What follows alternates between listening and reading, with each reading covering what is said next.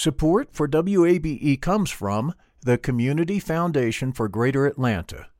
You can go beyond giving to impact. Learn more at cfgreateratlanta.org. I'm Earlonne Woods. I'm Nigel Poor. We're the hosts and creators of Ear Hustle from PRX's Radiotopia. Ear Hustle is a show about life inside prison, but it's not your typical prison podcast. In this next season, we've got stories about the objects people keep inside their prison cells, about residents in a women's prison who say they want to stay there, and the most beautiful prison garden. Earlonne, I will never forget it. Ear Hustle. Stories about life on the inside, told by those who live it. Find Ear Hustle wherever you get your podcasts.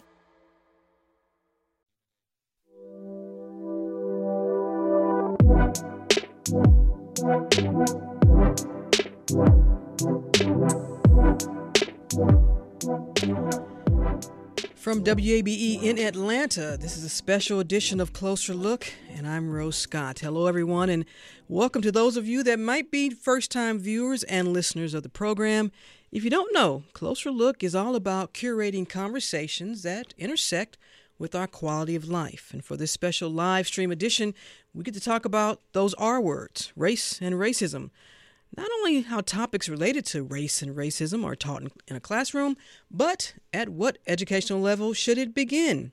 And also, why related curriculum is now being labeled as, quote, divisive concepts. All that and more. And we'll begin with our big three. Now, it's not their official collective title, but I kind of think of them as our own version of the academic Fugees. So first, let's welcome Nsinga Burton, the co-director of the Film and Media Management concentration at Emory University in the Department of Film and Media, and the editor-in-chief of the Burton Wire. Also, Ilya Davis, a philosophy professor at the Morehouse College. I have to say it like that, I've been told, the Morehouse College, and the director of New Students and Transition Programs. And Maurice Hobson, a historian and associate professor of Africana Studies and the vice chair of the Scholarship and Creative Board for Georgia State's Center for Studies on Africa and its Diaspora. They don't have T-shirts, but if they did, it would say Closer Looks Big Three. Welcome back to all of you. Thank you. Pleased to be here. And for our viewing audience, listen, I know you got questions and comments. Go ahead, put them in the chat portion of Facebook or Twitter, or however you're listening, or YouTube, and we'll get to those as soon as we can. But I want to begin with this, and Professor Burton, you get to go first. When you hear this term, divisive concepts, what goes through your mind? Well, I think it's interesting what people perceive to be divisive and what qualifies as divisive and when. And the idea that if you actually study history, you study events through the lens of history. You know, I study media through the lens of history, that in some way, shape, or form, that's going to automatically divide people based on where they may fall or their ancestors may fall in terms of who are the, you know, for example, oppressors or who are the oppressed. So I think it's I'm quite fascinated at this current climate where people are concerned about divisiveness. And concerned about its impact on different populations, and I'm interested in knowing more about where it's coming from because we've been discussing these issues for a very long time, and people seem to be okay when people of African descent are the oppressed and have to live with that kind of information, but they don't seem to be okay when it is the other way around. So I find it interesting. Interesting. That's a good word. Professor Davis, what about you when you hear that term, divisive concepts? Well, the term divisive concept seems incoherent without adequate context. And so I think people use it making assumptions and presume that people have the adequate context to understand the term. So on the face of it, prima facie divisive, I wouldn't understand what you're getting at. Are you saying it undermines the integrity of truth? Are you saying it misrepresents history? And so I think it needs to be more focused. So if I were to take advantage of the opportunity of my own interpretive lens, if you will, then I would have to say divisive in terms of undermining the integrity of history and adequate contextual basis. I say it doesn't do that. So when people talk about race, it does require place, time, and contextual understandings. Of course it does. So I think the push here has to be what are you referring to, under what context, time, place, location, and with whom you're engaged in conversation. Because divisive is usually understood to be a pejorative representation. All right, Professor Hobson. First and foremost, good afternoon. It's always a pleasure to be here. When I think of the term, or when I hear the term divisive concepts, the first thing I think of is who has the privilege of naming it divisive. That's a privilege. That's a component of privilege. And as Professor Burton said before, and as Professor Davis said before, it really is one of those things to where those that are in power have the right to name when it comes to that. And when those that are in power are really focused upon to see what actions have taken place by those in power, then it becomes quote unquote divisive, because it places, it forces us to focus on the lens on who is deliberating this aspect of power, which can also work in terms of oppression. And we should note the reason why we're having this conversation, well, there's a number of reasons why we're having this conversation, but mainly because we've last few years, we've seen, and they have been Republican-led legislation in state legislatures, and folks can argue about that all day, and you can send me your email, but we've seen that these are Republican-led legislation and policies regarding these divisive concepts, particularly on college campuses, and that's been increasing. Professor Hobson, I want to stay with you, because when you think of a college setting, an academic setting, that is where you want students to be critical thinkers, to have their own ideologies and reaction to what you all are teaching. You're not trying to make them feel a certain way, but you're certainly wanting to get them to have their own approach to something as it relates to race or racism. Dr. Hobson, you teach graduate students, correct? I teach graduate students. I teach undergraduate students, and I have an equation that I use to how I help students understand, issues around discrimination, and so. Isms. I use this equation. Isms equals prejudice plus the use and the abuse of power. Power creates policy, and policy creates law. Now, the thing about that is the reason I use isms is we can interchange that ageism, racism, sexism, homophobism, whatever it is. What we're talking about is that there is a group that may be in power, but that also has a prejudice. And when they have a prejudice, they can assert their power to create policies to discriminate. So this is the concept that I often use. Now, I'm going to use something that is kind of easygoing instead of something more hectic. You act like you're in your class right now. Yeah. Well, listen, I am a Georgia State Panther sports fan, but I'm going to use the University of Alabama and Georgia for this particular perspective, okay, because of a recent national championship experienced by the University of Georgia. I tell my students, I grew up in Alabama. If I'm an Alabama fan and you all are my students and you're Georgia fans, and when you turn in every paper, I give you an F on every paper. I don't read it. I just give you an F because I have this prejudice. Then what happens is at the end of the class, you get an F in the course. It's not done fairly, but it's based on a prejudice. And the fact that I have power as your professor, it then is able to it's able to create something that can be seen as discrimination. And so this is the thing about understanding, all aspects of isms equals prejudice plus the use and the abuse of power, is we have to understand it from an aspect of policy. And we also have to, we have to acknowledge our own privileges in terms of how we adjudicate on these things. Professor Davis, are you able, as a Black man, you identify as a Black man, when you are teaching about race and racism, is your job to be objective, neutral, fair? Because as a journalist, I get all that, and I'll tell you my answer after you all finish. Well, philosophically, we're going to have a problem with objective, but I think I can understand the point being made. What I normally tell students, and if we're going to do the pedagogical thing, I'll say, what I say to my students, like Brother Hobson, is I tell them racism seems to be similar to the way sexism functions for men, right? And so the idea is these are cultural ways of being in the world. We're all born into culture.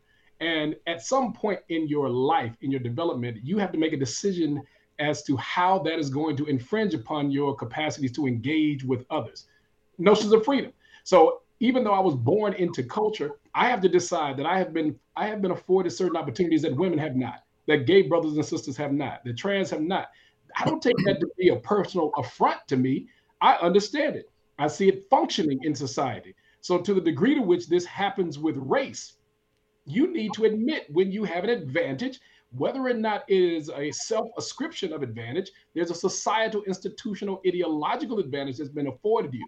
So when I talk to predominantly African-American students, I am trying to somehow imbue in them an understanding these are not natural dispositions, they're cultural, but even so, they are real. They have fundamental impact, material and otherwise, in your life, such that you have to determine how you're now going to function within the very shadow of these isms, as Professor Hobson so articulately represented.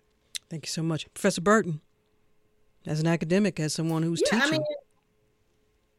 Yeah, absolutely. So race is a social construction, but racism is real. And so, we can't pretend that now that society has evolved, allegedly, that we now no longer see race. It's not important. We don't have to be reminded of it. It's not a factor when the foundation of this nation has been based on racism and different categories of race, different, not just race, but gender, sexual identity, all kinds of categories. And so to just kind of dismiss that because it makes people feel bad is that it is ridiculous. It's like, well, why would you feel bad, right? The same people who say, oh, I wasn't born then, so I don't have anything to do with it, now all of a sudden feel bad because their ancestors have something to do with it. You understand? It's incongruent, as Dr. Davis would say. It doesn't really match up. And so those who are empowered should not have the power to further define the classroom experiences of anyone, particularly those who are historically disenfranchised and have had that happening. In terms of African Americans, we are more than slavery and MLK. But if you leave it up to people who have been in power for the last 200 years, that is okay for us to learn constantly and for us to diminish, make invisible, or not address all the other wonderful, joyous, and important events that have happened in the lives of Black Americans. So let me stay with you then, Professor Burton. Why then do you believe, again, through your lens, that because folks take divisive concepts, then they throw in CRT, and then politicians grab onto this and use that as a rallying call, is it solely because this is just politics right now? That there is not a real concern about whether or not critical race theory or divisive concepts are actually being taught? Well, most people don't know what critical race theory means, including academics. So I just find it fascinating that people want to get rid of it at the elementary school level. Let me just go ahead and save you the time. It's not taught at the elementary level. It's not taught in middle school. It's not taught in high school. And college, you're lucky to get it if you get it as an undergrad. And most times that you are taught it, you're taught as a graduate student when you are more than an adult. You're usually older than 21 years of age. You're typically between the ages of 25 and 35. So you're old enough to handle that kind of information and to know what to do with it in those cases. And so when we think about critical race theory, it is used because people don't read for comprehension. The American education system has failed. We are number 30 in terms of developing nations that we pretend that we are still ahead of. We are not in math, not in science, not in culture, not in history, none of those topics. We are at the bottom of the developed nations in this way, shape, and form. And it works because this country was founded on divisive, or, if we want to use their words, divisive structures that are systemic. And so, yeah, it works. You keep people undereducated. You keep telling them the same thing that, oh my gosh, if we talk about race, it's going to make your kids feel bad. I have a 6-year-old, they are able to navigate and negotiate all kinds of situations. She's coming home and telling me about transgender identities. Stuff I need to know and don't, right? So I don't know, what they're afraid of, probably the imbalance of power or the fact that power shifts and is fluid and it moves, and that one day we may be empowered. The likelihood is very slim if you talk about African Americans because there aren't enough of us in this country. But, if you want to go on paranoia and innuendo and as Dr. Davis says, issues that are out of context, then it's a rallying cry. Then people will respond because we don't teach critical thinking. We don't teach critical listening, and we don't teach empathy, which are things you can teach in school systems that will help people be able to deal with this information once they get to graduate school. Professor Davis, politics over what's real and what isn't as it relates to race and racism. Your thoughts? Well, the racism is real. And as Professor Burton articulates, both race and racism are real. They have material implications and outcomes. The problem is when we engage in conversations about racism and how it operates and functions, we have a tendency to displace reason. That is, we're trying to reason through an unreasonable position. So what we've decided was we should be able to find the intellectual and thinking errors. And if we can undermine those, then we can put forth an argument against them. These aren't rational decisions to dislike people. These are usually visceral responses to stimuli that have little or nothing to do with thinking. And so it's difficult to hear someone say, I dislike a class of people, as Professor Hobson represented with Alabama, Georgia. I probably would have done Morehouse at Howard. But so the idea still represents the fact that it's very important to understand it's difficult to imagine that someone could reach such an impactful conclusion with little to no reason. And so a lot of the conversations politically about critical race theory have little or nothing to do with reasoning to that conclusion. It's a matter of I don't feel. And as we know as intellectuals, feel can wait till class is over. What we need to know is, do you have foundation, grounding, historical precedent, something that lends itself to a more objective perspective than you're merely feeling a certain way? Professor Hobson, this is about politics. Yes? No? I think part of it is about politics. I mean, politics has several different sides to it. I mean, there is the theater, the esoteric aspect of it, and then there's the actual policy and politics. And, the sad part about it is, as Professor Burton laid it out, and as Professor Davis laid it out, is, the notion is to keep the public miseducated. And when you keep them miseducated, you can throw things out and get them to react. But I also find that this conversation around critical race theory is at a fever's pitch, particularly when the world was able to witness how the United States really ate on itself in the year 2020, with pandemic and protest, but also amidst the conversations around reparations. Most recently on Monday, I'm teaching an African-American history course from 1865 to the present, and we were talking about El-Hajj Malik El-Shabazz, Brother Malcolm, who actually took the issues of Black America to the United Nations as a group that had witnessed genocide in particular ways. These are the same conversations that are being taken to the United Nations in terms of Russia and Ukraine. Mm-hmm. And so the thing about this is that now that there's a serious conversation around reparations, now that the U.S., to some extent, the more the darker sides of the U.S.'s history is being put out to the rest of the world, now it creates a PR problem. And in order to keep that PR problem down, we see oppression like, voter suppression. We see issues around gender wage gaps. We see issues around miseducation and the lack of funding for public education or lack of health care and all of those different kinds of things. And all of that can play out in terms of racism, sexism, classism, ageism, whatever it is. And we want to remind our viewers and listeners, feel free to submit your question or comment via whatever platform you're watching. And as always, some of y'all email me because I have an email now. And it says, Rose, ask your professors, what is an appropriate age then to talk about racism? Professor Hobson. So ask the question one more time, please. A listener wants to know, what do you think is an appropriate age to talk to a youngin about racism? Well, this is a very interesting question because oftentimes I have a 7-year-old and he's a very curious and happy 7-year-old. And I love to see him be happy for as long as he possibly can be, because at some point in time, we are going to have have to have some conversations. And in the summer of 2020, we had to have those conversations. But the appropriate age is, I don't think it's necessary to over bombard young children with adult problems. But there are times when things will come up. A case in point, my son has a fascination with the police to the point where he has like a little police uniform, police outfit. But when he was watching the news with his parents and saw Derek Chauvin and George Floyd, he looked at me and he says, why would he do that? Why would the policeman do that? The policemen are supposed to be good. And then it becomes a moment to where I have to discuss race, but I also have to be dad.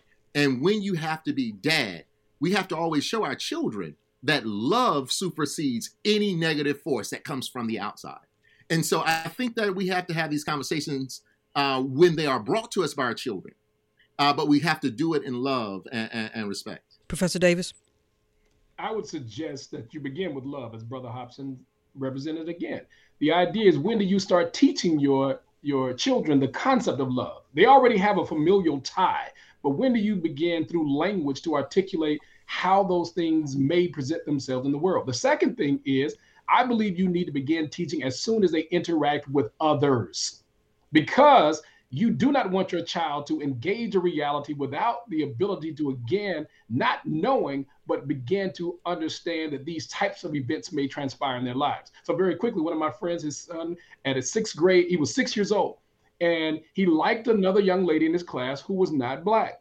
She was white. He liked her. She went home and said she reciprocated that like. She comes back to school and tells the 6-year-old, I can't like you, you're Black, right? So that seems to have been an adequate, moment or representation of when you begin is when they interact with others who may offend their humanity. Now, you don't use the same language, of course not, but let's begin again. Let's go back to love.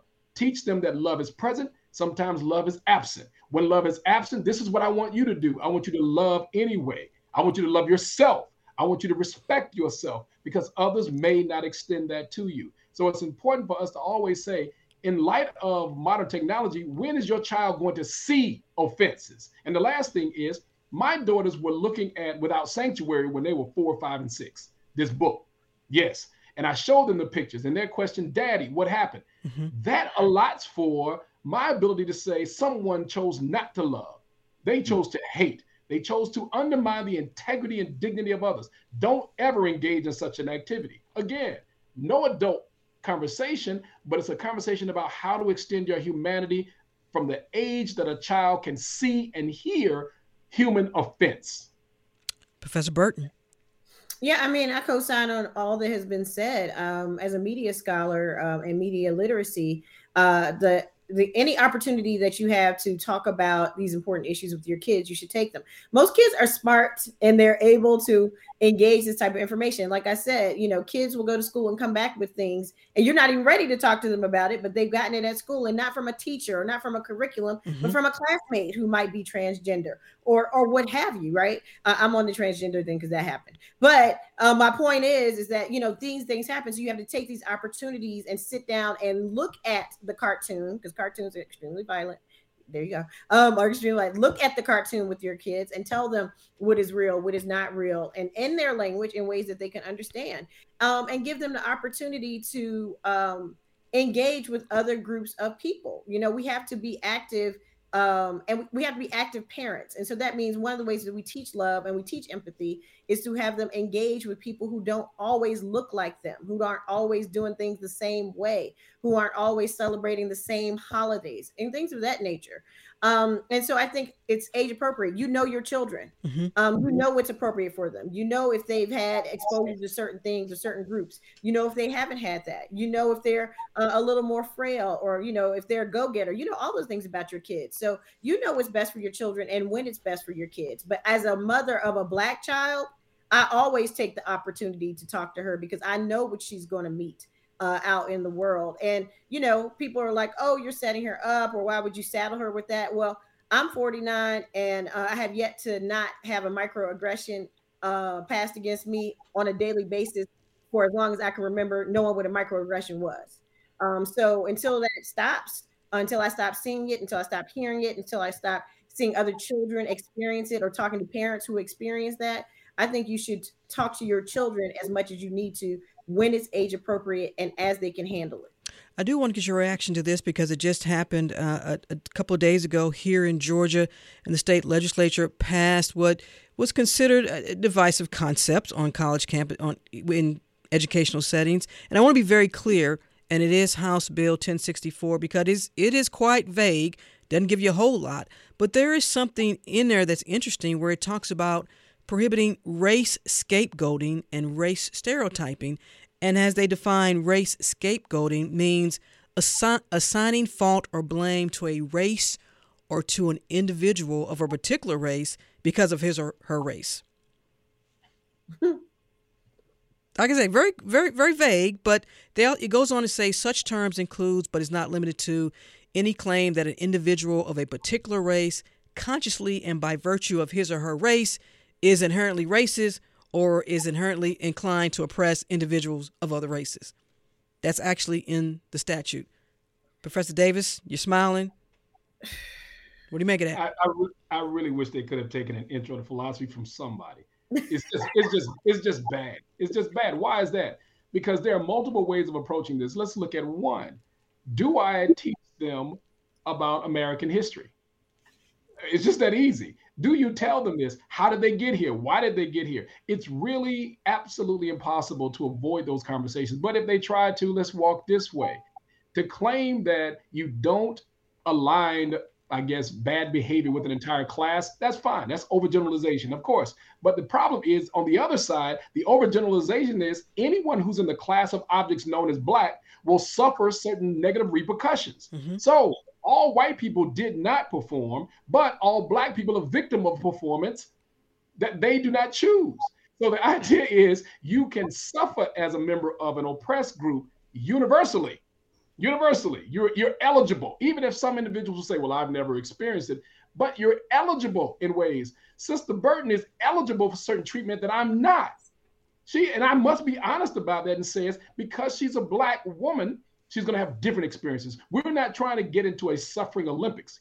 Right. But what we are trying to do is give an account of the fundamental differences that allay certain fears of white people by saying, well, it's not me. Yeah, but lead, follow, or get out of the way is the old phrase. So you can't stand in the middle of the road. You can't be lukewarm. So the idea has to be, how is that you're going to understand the history of this country such that you will not tell the story in the best possible ways? And that is, how do you get John Punch 1640 in Virginia, right? He is now forced to be an enslaved Black for life when the two white servants merely went back to work.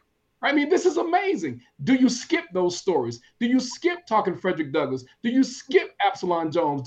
Literally what you're saying is something is transpiring that I don't want to talk about because it may make you feel uncomfortable. And I think that is anti-intellectual and disingenuous. Professor Hobson, I read some of the language in that bill, which, again, want to be fair, it has not been signed by Governor Kemp, but Governor Brian Kemp has indicated by all means that he will sign this legislation. I want to be clear, too, it does not write out ban CRT or even the 1619 project. Well, we'll get to it a little bit later. But you heard some of the provisions that I read there. You know, but a part of the problem is this, too, is how we teach history K through 12 and in college. And let me tell you what I'm saying is, you know, we all know the saying, in 1492, Columbus sailed the ocean blue. And we've allowed ourselves to think that history is full of these cliches and this narrative that has been kind of created. And I actually try to push against that. I do that with with children in the community, with my own child. I do this with my college students, is I always try to take young people into the archive. And what you do is when you take young people into the archive and you let them see evidence, you let them see archival data and evidence, it allows for them to come up with their own understandings of things. So I'll give you all an example of something. One of the greatest archives in the city of Atlanta and in the nation is right here on Auburn Avenue, the Auburn Avenue Research Library of African American History and Culture. In this, oftentimes I'll go and talk to my students and I'll say, how many of you all have heard of slavery? The students will raise their hands and then I'll say something like, well, you know, what do you know about it? And they'll go based on what they read in a textbook or what they heard. Well, what we'll do at Auburn Avenue Research Library is they have a set of shackles that enslaved a 5-year-old child. And they will pull them out and you can see them. And you can even still smell the human flesh on the shackles. When a young person, Black, white, LGBTQIA, blue, green, Muslim, Catholic, when they see that, gives them a whole different perspective. So it doesn't necessarily indict a race of people, but it does indict an aspect of the abuse of power. And so I think that one of the things that we must do is we have to be more inclusive in terms of how we're deliberating these narratives and taking our young people into the archives. Shout out to Auburn Avenue and the National Archives and Emory's Archives. I mean, great archive. The Atlanta University Center Archives. Shout out to all of those institutions. Professor Burton. I think, first of all, I can't see how anybody can sign this bill because it's so poorly written. And if you read it, I mean, I would encourage anybody, just read it. You can download it online. It is so vaguely written to be so broad that if it is signed into law, you can basically say, I don't like what you said. I don't like that you taught Columbus that he came to America, even though he died in the West Indies. So you're fired. I don't like that you made my son feel bad because Pocahontas was kidnapped when she was 12 years old, and we made her look like a grown woman in media. Over the years, we've highly sexualized her, and what this means for Native or Indigenous populations, and in general, and Native and Indigenous women specifically, right? It's so broad and so vague, and it doesn't have any specifics in it, that it just leaves the door open for anything to be seen as divisive, or as something that they talked about, making someone feel judged. I'm like, how do you measure someone feeling judged? We're not psychologists. Most college professors are not psychologists. There are departments of psychology, but we're not all psychologists. Like the language is so vague, but also it projects a lot of whoever is writing this onto the document. And so it's like, you should just get therapy and get yourself together and leave the rest of us out of it. We don't need a whole document to tell us how we should feel or what this makes you feel. How do you know this makes someone feel bad? How do you know they're not curious or intellectually curious about something? How do you know that if I find out that, I'm descendants of slaves, that I'm going to feel bad about it for the rest of the day or the night or whatever? Like, you don't know these things. Information is information. It's supposed to be provided with context, right? And then you are supposed to allow people, this is what we do in journalism, Rose, to make up their own minds, to come to their conclusions based on what Dr. Hobson is talking about, and Dr. Davis, the evidence that is present, the evidence, factual evidence. So evidence-based learning, evidence-based research, whatever you want to call it, that is what is taught and should be taught. But to have this blanket statement that, if you make me feel bad, I can go and ask for your records, and you have to give them to me in a certain number of days, and then I can come back and talk to you about. I mean, teachers are underpaid, they're undervalued. We live in an anti-intellectual society. We live in a country and a state that is taking money away from teachers. So now you want to, and then we're wondering, like, why are teachers leaving in droves, right? So now we're going to say, oh, by the way, if I don't like what you said in class, a factual, accurate historical fact, I'm going to subpoena your records. You're going to have to take time out and do all of that, and then you're going to have to justify what you've done. And if you don't, then I can fire you, fine you, or do whatever. That's nonsense. So I think that they need to stop pretending that they're doing some good to society. They're creating more division, more categories of craziness, and it needs to stop. And I have a comment from a listener here, and I think it's important because I always have you all on. We try to have a very diverse, there's that word again, a diverse pool of guests, different ideologies, political affiliations, what have you. This listener says, when will we be able to get white people to take part in this kind of conversation? Because I made a pledge to myself a long time ago. I was going to stop asking people of color, as my daddy would say, folks of color, how you feel about racism, because I already know how they feel. The question is, what are we going to do collectively? But it's not just what people of color should do about it. It's what other folks who have the issue should do about it. So, Professor Davis, this listener says, when will we be able to get white people to take part in this kind of conversation? How do you respond to that? Let me call on the wonderful spirit of the beloved Toni Morrison. Yes. A similar question posed to her about her writing. Don't ask Rose Scott, when are you going to these other stations and ask them to privilege whiteness? I mean, the thing is, it seems weird that this many Black people can appear in public at one time and not be considered a gang. I mean, this is amazing. And so the issue is that you don't have an aversion to the thoughts of the multitude of voices of whiteness. The issue is, when do we get to articulate consistently, systematically, how we understand what has transpired over the years? And I mean 400 at a minimum. And so it's amazing to me, as Toni Morrison said, you don't ask the non-Blacks about privileging the choices that they make, and the choices that they make are not as diverse. I mean, right here we have diversity. I grew up rather impoverished, right? I went to certain schools that were underserved and with lack of resources. What we've determined to be diversity is skewed. Mm-hmm. And so there's a difference between the assumption that is made about all Black people being alike, such that they can look at us and assume that we agree. I know Brother Hobson and I don't. I love that brother because we disagree. He makes me better because we disagree. So stop looking. What you see is not what is real. And so I haven't gotten in an argument with Sister Burton yet, but I'm sure we disagree on many topics. It's on the way. On many topics.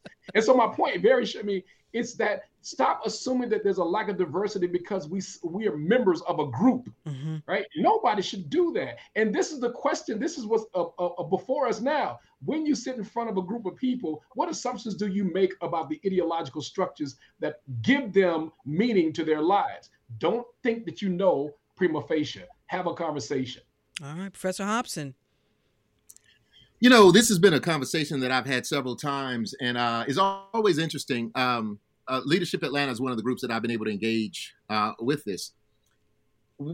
There are white people out here who are willing to have these conversations. I teach them all the time. I engage them all the time. And the thing about it too is, and this is I have to be critical of Black folk with what I'm about to say.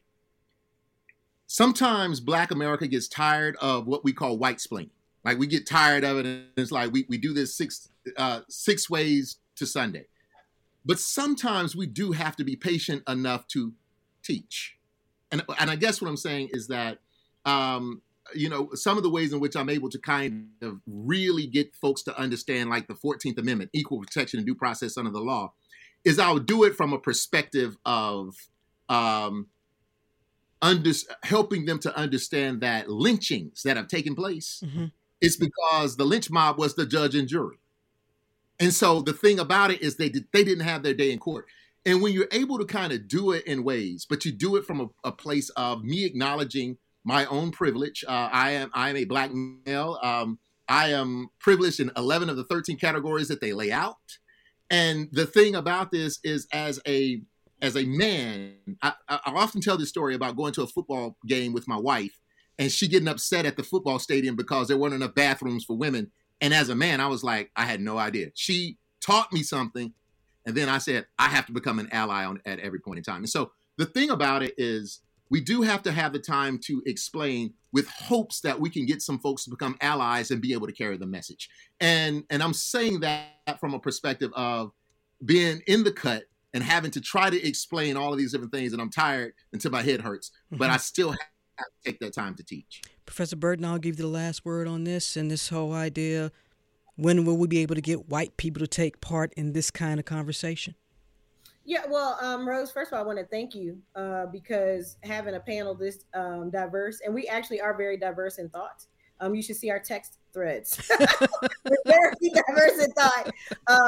But this is rare. At one point, especially on television, especially on the news, you only had white people talking about race, right? And still, if you look at the national broadcasts, if you look at cable television, if you look at some channels in particular, it's still overwhelmingly white in terms of who gets to talk about these issues. So we live in Atlanta, and I often tell people Atlanta is not indicative or reflective of the rest of America.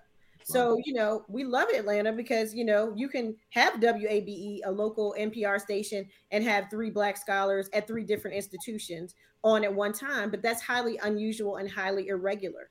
And so I would just caution the viewer to remember that we are in Atlanta, and this is highly unusual. And there are plenty of white people. We work with plenty of white folk who share our ideas, ideologies, philosophies, that are critical race scholars, which people keep acting like it's just Black folks, but there are a lot of white folks who are critical race scholars, some who are not as kind to people of African descent and what have you. But there are plenty of white folks who are writing books, who are presenting at academic panels, who are all over television talking about this very issue. But one of the ways in which this issue becomes a Black issue is because of how it's presented in media by those who are against critical thinking, critical race theory, and things of that nature. So they make it look like we are the only ones who are interested in this. We are the only ones who do this type of work. Thus, and so, because of how racism is a structure in our country, systemic, then it must be less than. Critical race theory is less than because Derek Bell is a Black man who came up with it, right? And so I I would just let people know that there are lots of different populations. South Asian folks are killing it in this area. Mm-hmm. Absolutely. Who are doing this kind of work. And so there are white folks who are out there who are doing that work. And sometimes people need to hear this from white people. All right. They are the big three for the reason I told y'all they're like my academic Fugees.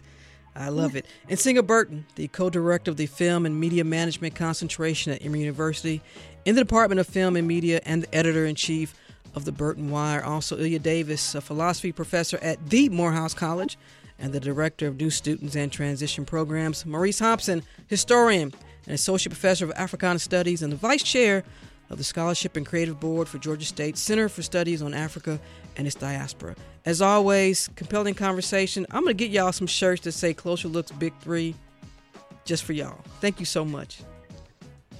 We're back in a moment. Hang with us.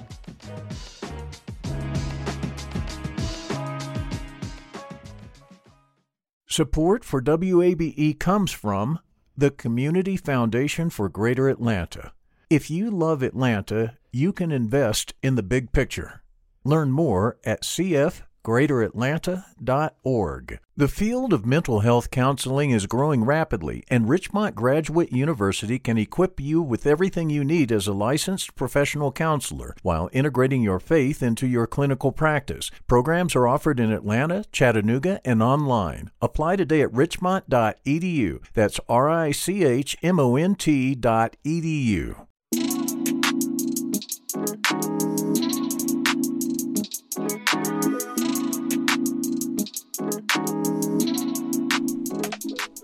From WABE right here in Atlanta, this is a special edition of Closer Look, and I'm Rose Scott. As we continue with today's conversations regarding the teaching of topics related to race and racism, I'm joined now by Pulitzer Prize-winning journalist and author Nikole Hannah-Jones, creator of the 1619 Project and staff writer of the New York Times Magazine. As many of you know, Nikole Hannah-Jones continues to cover topics including racial injustice here in the United States.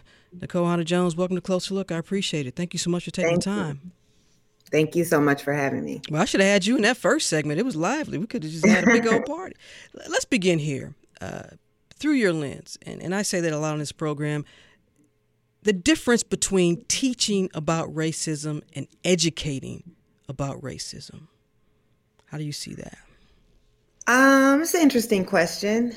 Clearly, those two things are related, but I think teaching is, in some ways, just giving certain facts, but not really helping to provide analyses with those facts, not contextualizing those facts. So you can teach something and someone can still come away not educated about it. You can teach that racism happened. You can teach that, certain facts of our history, but that doesn't mean that the child is ultimately coming away educated about how racial injustice works, how systemic racism works, or even the prevalence of anti-Blackness in the American story. So I see those as being the difference.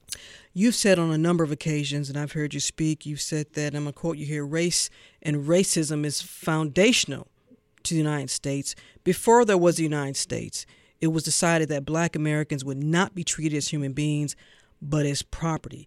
And that alone has been targeted by so many. And I know you get this question a lot, and so forgive me, but I think it's important through my lens as the journalist and host that people understand why you begin with that when we have this whole conversation about how we talk about this. Well, because it's true. And that's why I don't understand. I mean, the 1619 Project is a series of essays making an argument. And you can certainly disagree with some of the arguments that we're making. You can say, well, I don't find those arguments to be convincing for whatever reason. But you can't argue with pure facts of history. And the pure facts of history are that every other American who immigrated to the United States came here because they chose to come here. That Black people, African people were the only people who were being sold against their will, and who had the codification of laws that were defining and constraining their lives based on race. And that begins in 1619. So that separation, that belief that African people were not fully human, that they were chattel, that they were property that could be bought and sold, that they were not to be governed by laws as people, but to be governed as property. So, for instance, you couldn't rape an enslaved woman because you couldn't rape an animal. And if you killed an enslaved person or harmed an enslaved person, your claim was to the owner of that person, not to the person who you actually did the harm to. So these are just facts of our history. Slavery, African slavery, racialized slavery predates the founding of our country by 150 years. And at the founding of our country, it is a major issue of concern, so much so that it is in both the Declaration of Independence and in the Constitution. So to me, the fact that people would find that surprising or upsetting speaks to how thoroughly we have not been taught a correct and accurate rendering of history. And I'll ask you one of the same questions I asked the guests of the first segment, because now we've seen, not just here in Georgia, but other states too, in terms of legislation or policies in an attempt to restrict or ban what's considered divisive concepts. And I asked them that. I'm going to ask you that. And when you hear that term, what are you thinking? Well, we should be clear that these so-called anti-critical race theory laws are anti-history laws. They are memory laws. Anti-CRT has been an immensely successful propaganda campaign, and the laws are meant to be vague. They are intentionally vague. They are designed to appear not to do what it is that they're doing, and they are designed to be enforced in a very arbitrary way. So what is a divisive concept? None of us know. But what we do know is it's signaling to white parents particularly that if there's a histories, if there are lessons that you think are uncomfortable, that those lessons can be targeted. So let's just think about this idea. In my work, I get accused of creating divisive work. And the idea behind that is that work that actually points out the facts of racism, the facts of racial inequality, the facts of our history is divisive, but not talking about those things, even though those things are still shaping our society, even though we have grave inequality, even though people are voting on racial issues. But if we don't talk about them, then that is somehow unifying. So that is what this language is about, is to pretend that those who actually want to acknowledge and address racial justice or injustice are the people who are dividing us, and those who want to benefit from the systems but pretend they don't exist are the ones who are unifying us. And so often then that folks get a lot wrong about what is critical race theory, what it's supposed to be and what it's not. And then you have to counter with, well, let me tell you what it is not. And what do you tell them? I don't spend a lot of time saying what critical race theory is not, because again, I think to do that is to engage in the propaganda campaign on the terms of the propagandists. What I do say is critical race theory is a sophisticated analysis of American society that seeks to understand why 60 years after the end of codified legal discrimination, we still see so much racial inequality. And it simply argues that structures that were put in place over the course of 350 years still shape society, whether individual white Americans are racist or not, that those structures are self-replicating. And I don't, again, think that that's a radical thing. I think that when advocates played on the terms of propagandists by spending a lot of time saying, oh, critical race theory is not being taught in schools, it's not being taught in schools, instead of saying it should be taught in schools, that we should teach our children a sophisticated analysis of their societies, that this is not something dangerous. We played on the terms of people who wanted us to be on the defensive about something that actually is not something that should be prohibited from being taught. I have a question and a comment here from a listener who says the fact that business and industry, chambers of commerce, for example, which have come out against the so-called Don't Say Gay bill, religious freedom bills, etc., have been completely silent on these anti-CRT bills. In Georgia, students have been very vocal in voicing opposition to the bills, but big companies that came out in support of Black Lives Matter, etc., are suddenly silent. And these students are their future employees.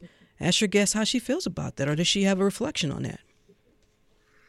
Yeah, this is something that I've been talking about quite a bit. I believe that businesses should be coming out strongly against Don't Say Gay. I think they should be coming out strongly against these anti-trans bills that are targeting trans children and their families. But I also, of course, have noticed that there has not been a massive pushback on behalf of corporations against these anti-history laws, which are seen to be targeting Black Americans. And I want to see some good analysis of why that is. I have my thoughts about why that is. But for instance, in Florida, the same day that DeSantis signed into law the Don't Say Gay bill, he also signed into a law that prohibits corporations from doing diversity and inclusion training. Now, that law is specifically targeting business, and yet Disney did not come out against that bill. So I think there's a lot of questions around what is acceptable and what is not. And gay Americans are extremely targeted. What I've been saying is all of these bills are really trying to stoke resentment against marginalized groups for political gain. And they tend to target, Black folks, trans folks, gay folks, all at the same time. I just wish our allies were willing to fight as hard against all of those areas. And I have another question here from a listener who wants to know, with your 1619 project, could you even read it correctly? Could you even have anticipated the backlash, Ms. Hannah-Jones? No. Yeah.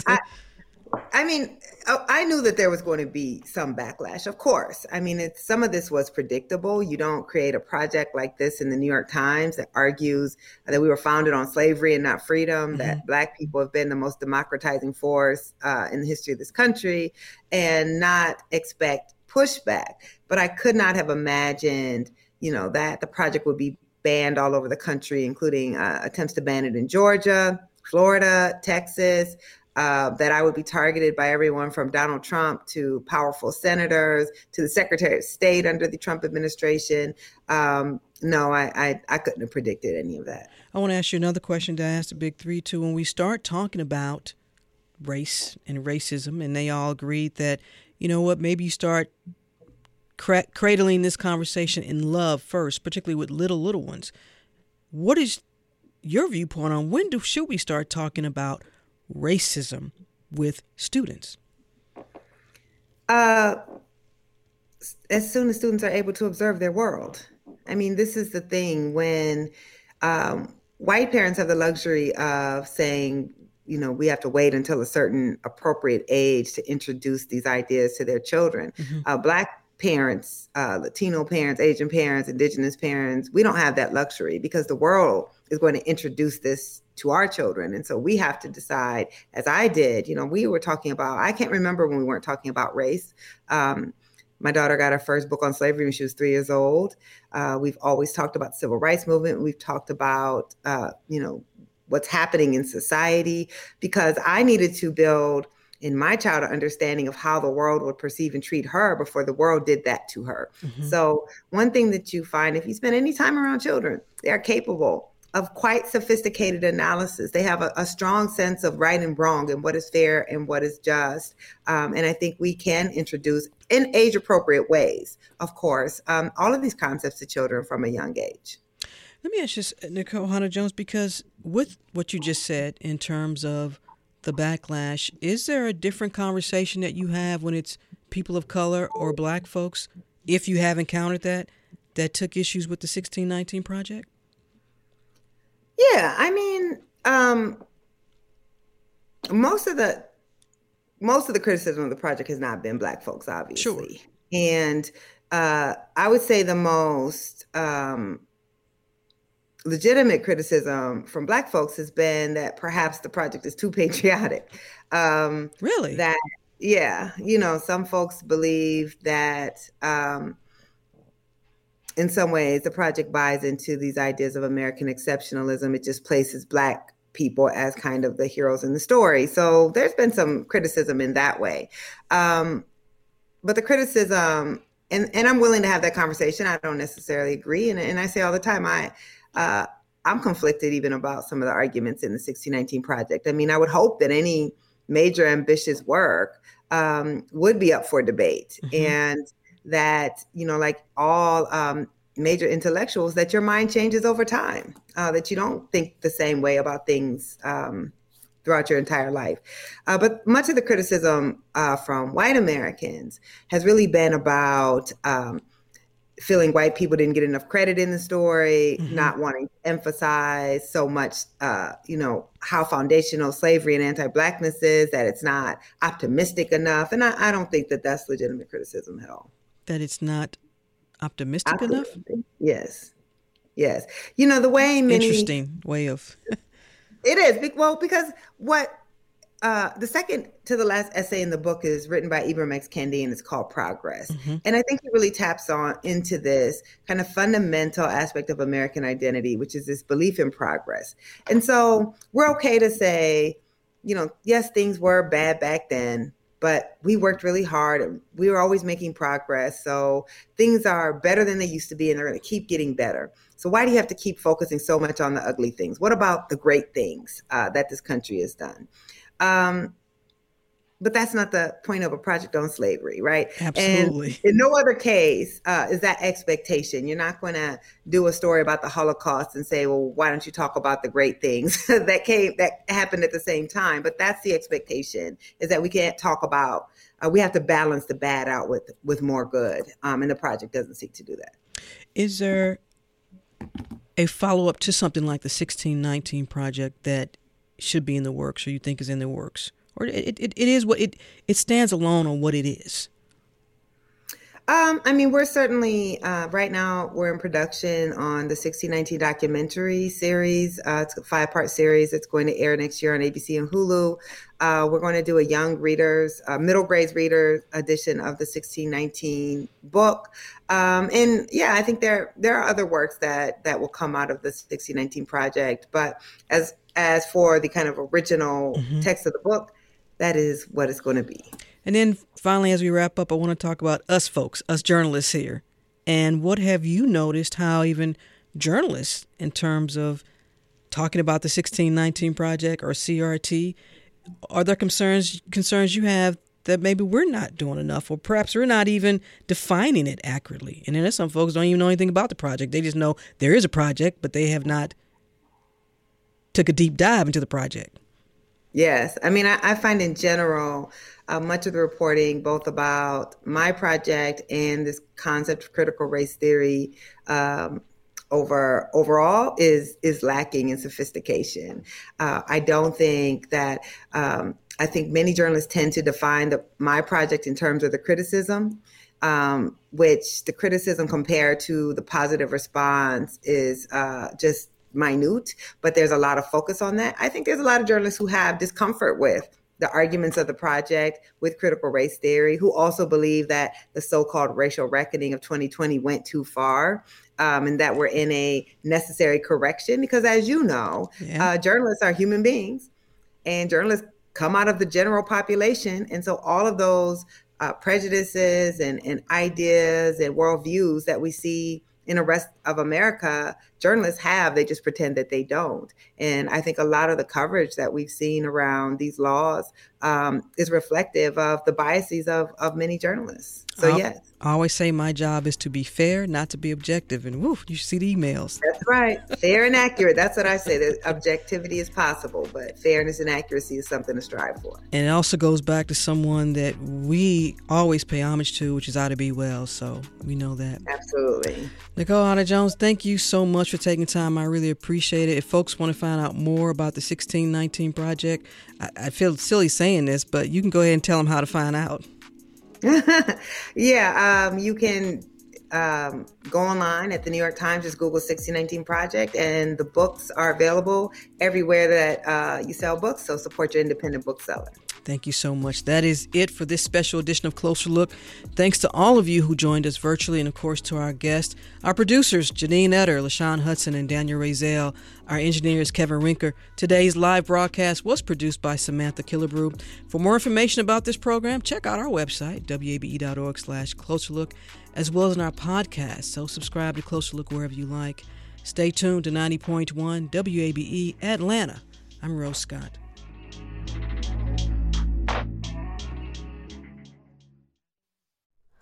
Hi, it's Terry Gross, the host of Fresh Air. We bring you in-depth, long-form interviews with actors, directors, musicians, authors, journalists, and more. Listen to our Peabody Award-winning Fresh Air podcast from WHYY and NPR. The Gold Dome Scramble podcast is now plugged in, a WABE Politics podcast. New name, same on-the-ground reporting from us, WABE Politics reporters Sam Gringlass and Raul Bally. We'll cover local, state, and national politics as we talk to politicians and voters to break down each week's biggest headlines. New episodes drop on Fridays. Listen and subscribe at WABE.org or your favorite podcast platform. WABE.